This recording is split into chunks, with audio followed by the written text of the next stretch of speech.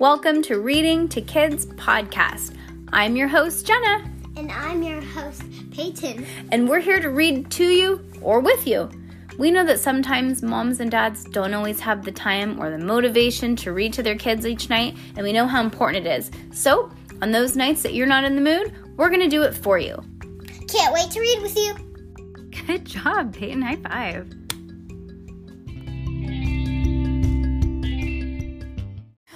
Heidi Hucklebeck Goes to Camp. Chapter 5. Kerflunk. Heidi stuffed her tap shoes in her backpack. See you at riding, said Lucy as she left for gymnastics.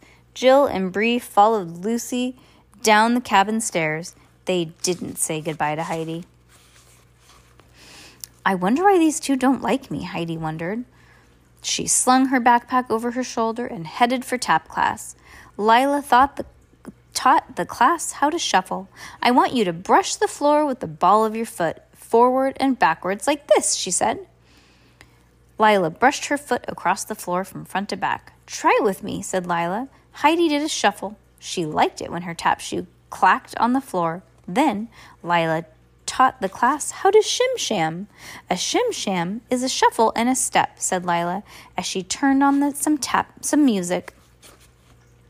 The class did a combination of steps, shim-sham, jump, toe, step, and they did it again and again to the music. This is so much fun, thought Heidi. I can't wait to show Lucy. Then Heidi's heart sank. She remembered that Lucy had been taken over by Jill and Bree.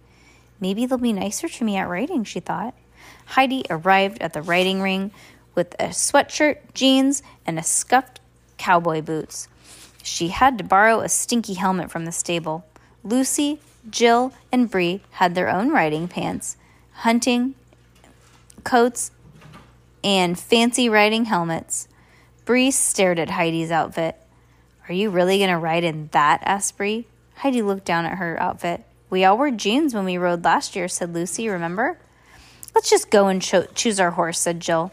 The girls ran to the stables. I would choose Peaches. Yeah. The girls ran to the stables. Each stall had a name above the door. Lucy chose a horse named Peaches. Jill chose Tinkerbell. Bree chose Sundance. And Heidi got a horse named Fred. The smallest one. He's gentle, said Jenna, and he always follows the other horses. Jenna helped Heidi get onto her saddle, but Fred did not follow the other horses. He stood still, eating grass. Jenna tried to get Fred to move, but Fred wouldn't budge. Heidi sighed. Not even a dumb horse likes me, she thought.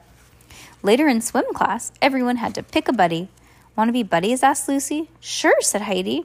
First, the girls had to take a swim test. Heidi had never gone swimming in a lake before. The lake water looked dark and murky. What if there are snapping turtles in there, said Heidi.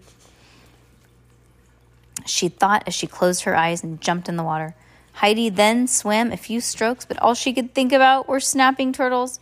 She was so scared that she grabbed the safety pole before the test was over. That meant Heidi had flunked the test. Now she would be placed with the beginners.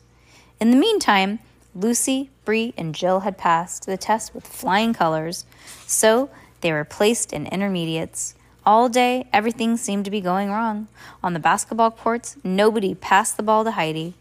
On the arts and crafts, they ran out of beads, so Heidi had to braid the strings of her friendship bracelets instead. At campfire, Heidi got squished between two girls and toppled off. And to top it off, the smoke blew right into her face. I'm getting out of here, thought Heidi. She wiggled off the log and ran back to the cabin. Nobody noticed. Heidi had gone. Aw, it's really sad, huh? Mm-hmm. Poor girl.